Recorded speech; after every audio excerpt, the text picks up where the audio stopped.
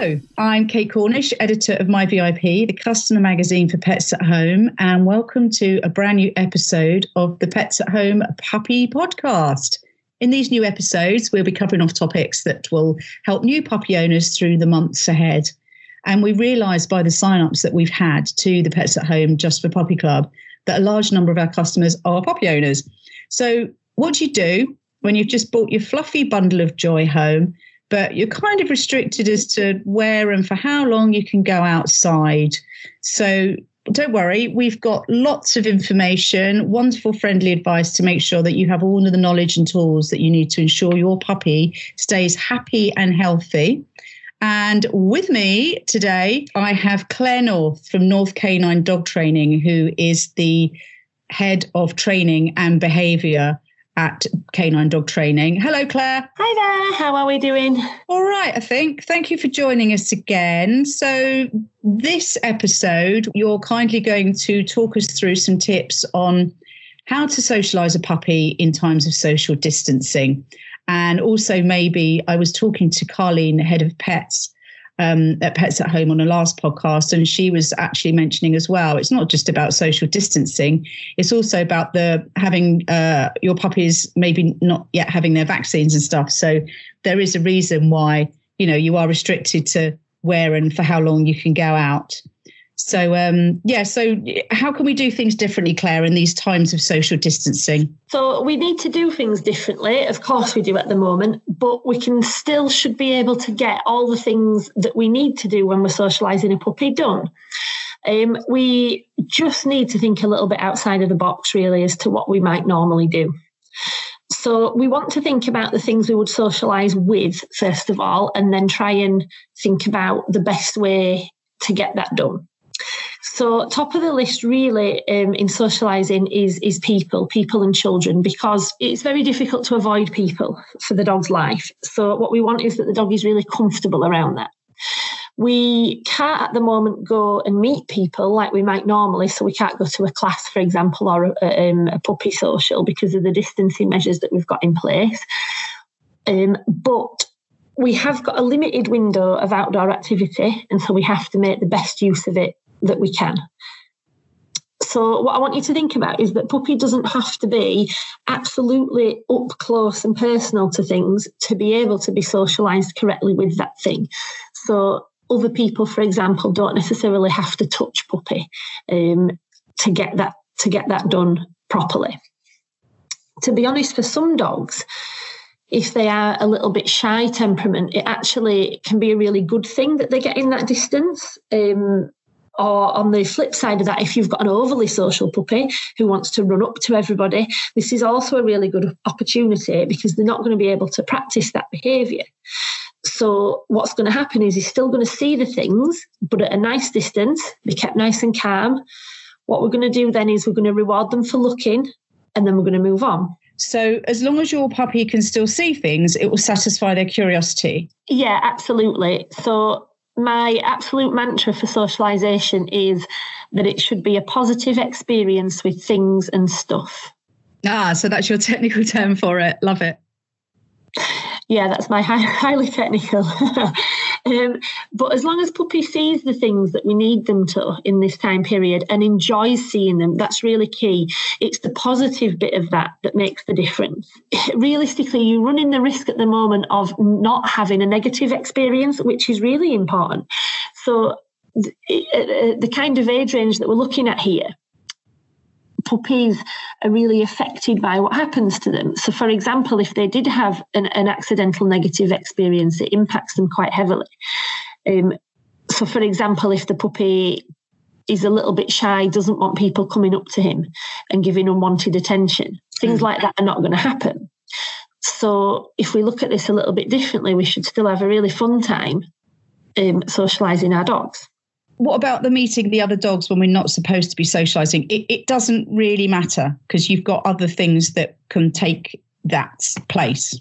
Yeah, I think this is potentially the most difficult one. So we're gonna look at it two ways. So the first thing to think about is that a lot of dog sociability relies on the genetics.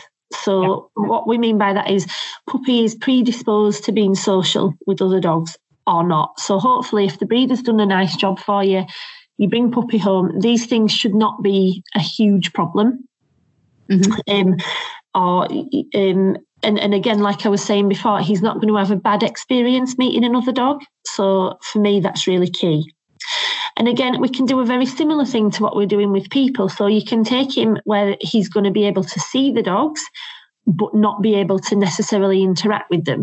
So he can see them, he can walk past them, tell him he's good and move along. That sounds quite easy then. It doesn't sound like anything that's going to be too particularly hard. You can still, like you said, you don't want owners to worry that there are other things, because there are other things you can do to keep your puppy happy and to train them and to build relationships. All that stuff is still all doable. Is there anything else you want to add to that before I start quizzing you on grooming? Yeah, so I think there is absolutely lots of things that you can do. So you can get out there and get puppy, start getting them used to their harness and lead, their loose lead walking, making that lovely relationship. When you get a puppy, realistically, relationship is everything.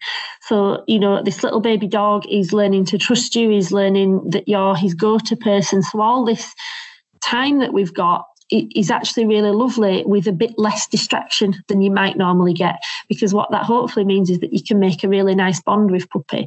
You can spend time doing things like crate training, grooming, which we're going to come on to, and like I said, the lead walking and teaching him to sit and teaching him to lay down, things like that. So it's a really nice opportunity. Yeah, I mean, yeah, you're right. You're seeing it in a really lovely, positive way, which is great.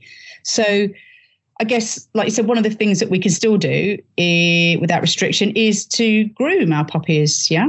Yeah, so grooming and maintenance and husbandry behaviour is really, really important. And I think very often it's an area that we might not give as much attention to, because perhaps it feels like there's more fun things to do, like going out and about and going to training class, things like that. So, but actually it's really, really important. The grooming side of things, particularly at the moment where puppy might be slightly restricted going to a professional groomer, we've got to keep on top of that coat, make sure that they're not getting matted and things like that. So it's a really good opportunity to spend a little bit of time and teach puppy that being groomed and having his feet handled and things like that is all a really lovely experience. So you can, a little bit of advice on how to do it. So we always want to do things like this when puppy is hungry. So because you've got quite a lot of it to do, you're going to reward very frequently. So we could use like their breakfast, for example. So when you get his bowl with the breakfast in and he's really hungry, at this point, we're going to look at doing some grooming. So if it's possible and it's safe, we maybe want to stand puppy up off the ground, so a low coffee table, something like that, because it's going to get him used to being standing on the groomer's table, for example. So we're going to spend a couple of days lifting him on, giving him some food up there, lifting him off. Yeah, God, that's a really good idea. I didn't even think of things like that. So yeah, so you're getting them used to when they can finally go back to a professional groomer. That's what's going to be happening. A stranger's going to be picking them up and putting them on a table. Yeah, absolutely. And even getting them used to being picked up and things like that, it's not all dogs like that straight away. So I guess we have to, convince them it's nicer than they think it is, I guess. So but because we've got that extra time, we can take that extra time now. So we've got to make sure they do get lifted up and down. I'll just throw that in because little puppies jumping is not safe. So we're going to lift them up, give them a little bit of food, lift them down. And then what you'll find is after a couple of days, they'll be trying to get on the table themselves. They'll be like, yeah, this is brilliant. And then at that point, then you can start your little bit of grooming. Just do a little tiny bit and then give them a little reward and then a little bit more. So gradually, and then within a couple of weeks, you should have a puppy who's quite accepting of being groomed and hopefully can enjoy it. That's great, because grooming and handling are obviously great for bonding and it creates a good relationship with your puppy, like you said. So take things slow, like you said, 10 minutes a few times a day, and you should have your puppy in a really good place.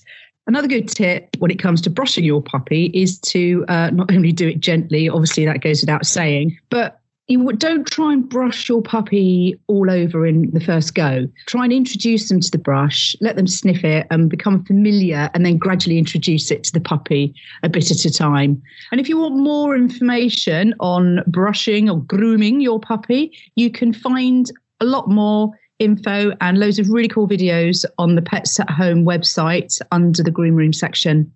Now, I know this story before because you've told me it and I was fascinated. And I think you're a genius for coming up with this, but I'm guessing that if you're not experienced in clipping your dog's nails, now is most definitely not the time to start learning. But I know that you've got a really good tip with regards to clipping, or should I say tapping? Yeah, so I am a little squeamish, so I do clip my dog's nails if I have to, but I prefer to let the groomer do it. And I think that's important. We don't want to risk making a relationship problem by accidentally cutting a nail too short in puppy and hurting them. But what we want to do is we want to get them used to having their feet touched, but actually the thing that makes them pull their little foot away more than anything is the click, when the nail clippers click and like catch the nail. So I use a teaspoon and I tap on their nail and then I reward them. Yeah. Genius. So what you're doing, you're mimicking the nail cutting process without actually doing it, so your puppy won't be scared and pull away when he eventually gets his nails clipped properly. Yeah, I'm doing the best I can with that. So I think the noise is really vital, that little tap and that slight pressure on the nail where the dog actually feels that something's happening, and also as well getting them used to like their foot being held and their individual toe being held a little bit for nail clipping. Little things like that, super useful. If your puppy hasn't been fully vaccinated yet, could you carry them? Could you go for a carry as opposed to be going for a walk? Could you sort of walk them around and, maybe I've been told that maybe dressing up in things like high-vis jackets or big hats or, I don't know, face masks even, and beards. I mean, would that help to actually sort of try and desensitize them to potentially scary looking things? Yeah, so absolutely true that if you can take puppy with you somewhere, then you probably should, and carrying, absolutely. So when mine are little, I take them everywhere that I possibly can, and maybe some places that I can't, I don't know. But I put them in my jacket if it's cold and zip them up in there with the little head popping out, or I just carry them everywhere. So what puppies see and smell at this kind of age is really vital for taking on board information. They learn more almost through that than they do from being on the floor, because they can take in all that information and process it in a nice, calm, safe fashion. So a lot of people, I think, are always very hesitant about picking up and carrying a puppy. They believe, that it's not the right thing to do. But there's two big things. Firstly, if puppy's not vaccinated, it's good to get him out, seeing things, and he's going to learn and he's going to socialise, but in a safe fashion.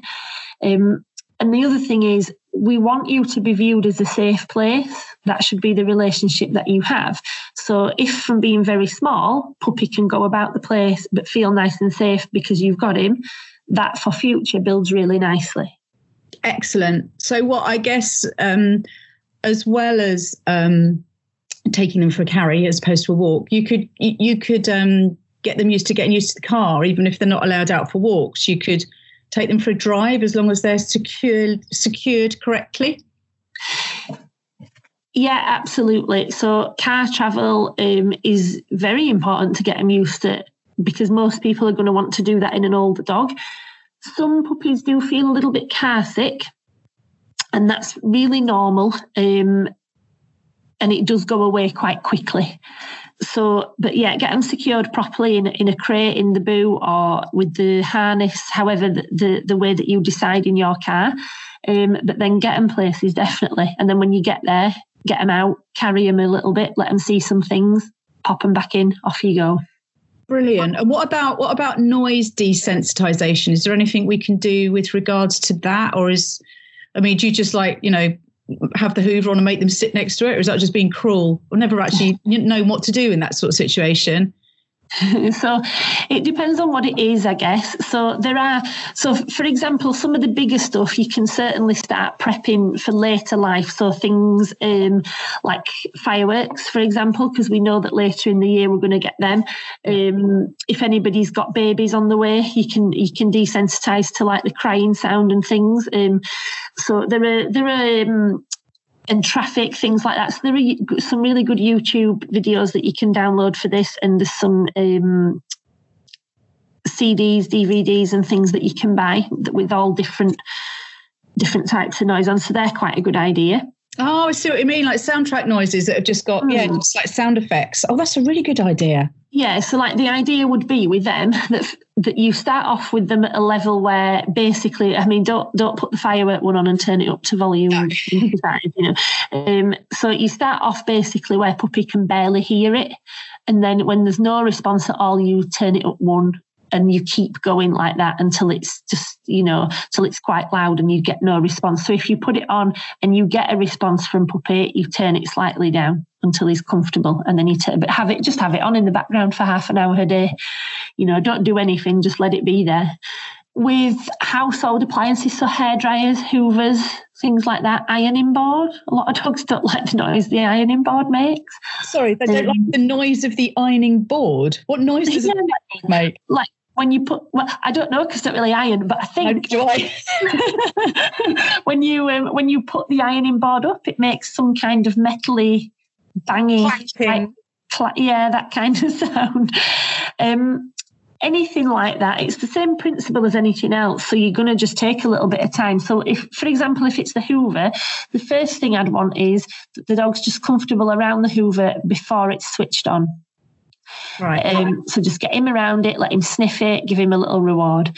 And then I want it further away but switched on, and then gradually puppy get used to it, and then moving and puppy get used to it. I think, it takes a little bit of time because if you think about it from a very small puppy point of view, it's a loud space invading alien. So it's quite scary, the hoover, to the dog. So take a little bit of time to condition that, definitely. Okay, good advice there. But I'm thinking in the foreseeable future that separation anxiety is going to be a huge one to think about as current puppies in this environment and situation we're in now, in spring coming into summer 2020. Puppies are going to be used to their owners being with them almost 24/7. And I'm guessing could potentially be left a little bit traumatized or stressed out when, in air quotes, normal life resumes. What would be your advice on that, Claire? Yeah, this is, I would say, one of my bigger worries going forward. What we want to think about is we would always try to get a new puppy used to being left anyway, because it's a life skill. So what I would say is that if you need to try and think about how your sort of normal, if there is such a thing, how your normal routine would work and what you'd be wanting, and then start that in little chunks so that it becomes a little bit normal, so that puppy gets used to. If he needs to be left a little bit every day, then that needs to start happening, that he's comfortable with that. So, for example, we might crate train, we might make a safe area in a room for him, something like that, so that he can start off 5 minutes, 10 minutes on his own, so that he's comfortable with it. Right. Okay. Well, that's good. Well, to be honest, I think we could probably do a whole podcast on separation anxiety. So let's bear that in mind for the future. So everyone, some brilliant advice there from Claire. And I hope that you've taken away some, really useful information from all this. And Claire, do you want to, while I'm trying to find my notes, do you want to give yourself a plug? Tell us about your company and what you do, etc., and where people can find out more about you. Yeah, thank you. So we are North Canine Training, northcanine.co.uk, and we're on all the usual social media, Facebook, Instagram, etc. We do everything from baby puppy training, which is still running at the moment, all online. So we've got puppy training, juvenile training, advanced training, and then right up into competitive level dog sport training. So It's all there. It's all online, and we hope to see you soon. That's great, Claire. And if you've enjoyed listening to this podcast, please do like, share and subscribe, and check out our social channels. For Twitter, it's @PetsAtHome. For Instagram, it's @PetsAtHomeUK. And you can find out more expert advice on the Pet Talk section of our website at petsathome.com. And you can get in touch. Tell us what you think. Tell us your puppy stories via email at puppypodcast. Oh, that's too complicated to say that. It's 2 ats. Get in touch via email. And the address is puppypodcast@petsathome.co.uk. And please do rate and review us on iTunes, which basically means that iTunes will share this podcast with other people so more puppy owners can reap the benefits of Claire's wonderful expert knowledge. So thanks for listening. And thank you, Claire, again. No problem at all. Thank you for having me. Bye. See you next time. Bye-bye.